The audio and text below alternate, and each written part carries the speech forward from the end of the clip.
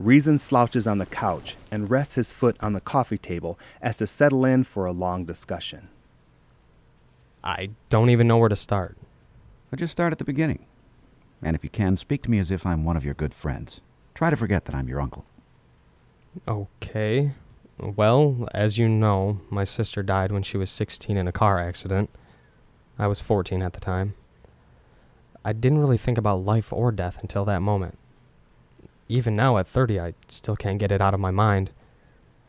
It's been really bad the last few weeks. I told my boss that I needed to take some sick time. I couldn't sleep, I didn't eat, and to tell you the truth, I even thought about suicide. All because I was confused, worried really, about the meaning of life. I mean, was there a God running it all?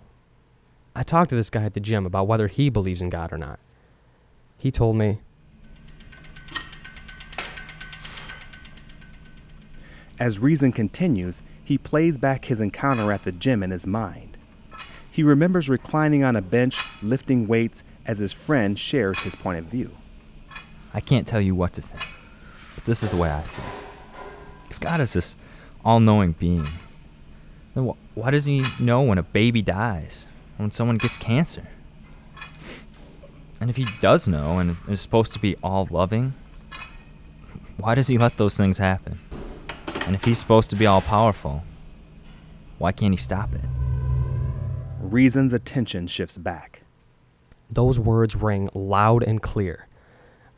I began to think that maybe there wasn't a God. Maybe when we're gone, that's it. I thought about my sister. I thought she was gone forever. So how did that thought make you feel? How do you think it made me feel? It drove me crazy. Believing that anything you do in life doesn't mean anything? I wanted to die. I mean, if there was no God, no afterlife, what are we doing here?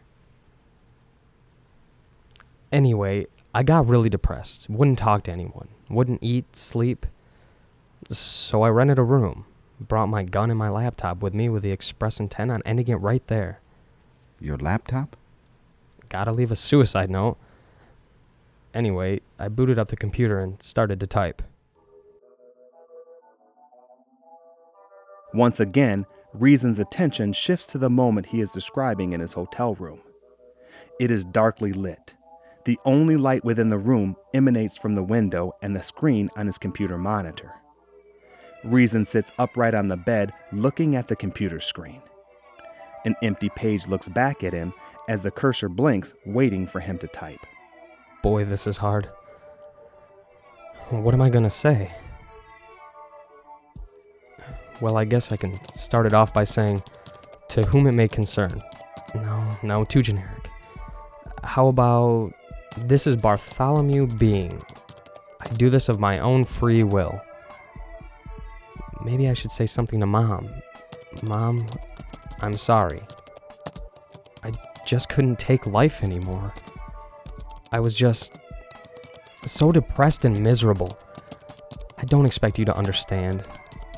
I love you. I'll miss you. I hope it doesn't read as stupid as it sounds.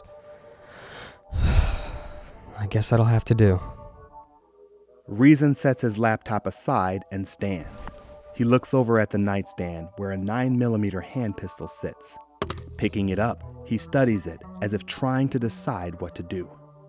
If there is no God, what I do now won't matter. And if there is, well, I guess I'll be seeing him soon. God, if you are real, pull up a chair. I have a lot to talk to you about. I was just standing there with a gun in my hand. When I walked in that room, I fully intended it to be my last on this earth. But then something hit me like a lightning bolt. All at once, the whole idea about taking my life seemed really wrong. More than that, it felt like a catastrophic mistake. Rezin sits back on the bed, cupping his head in his hands. Wait, what am I doing? I can't do this. No, this isn't right. Oh man, I must be going insane. I better put you away before I better put you away.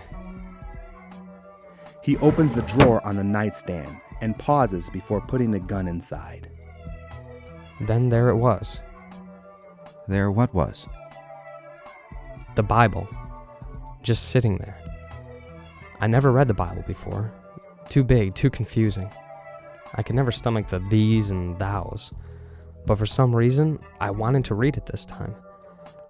I just felt the answer was in there. I didn't know where to start, so I just opened it anywhere and started to read. Right there in black and white, and some red too. I read the words from John 20:29 through 31. I'll never forget it. It said, "Then Jesus told him, 'Because you have seen me, you have believed. Blessed are those who have not seen and yet believed.' Jesus did many other miraculous signs in the presence of his disciples, which are not recorded in this book. But these are written that you may believe that Jesus is the Christ, the Son of God, and that by believing you may have life in his name."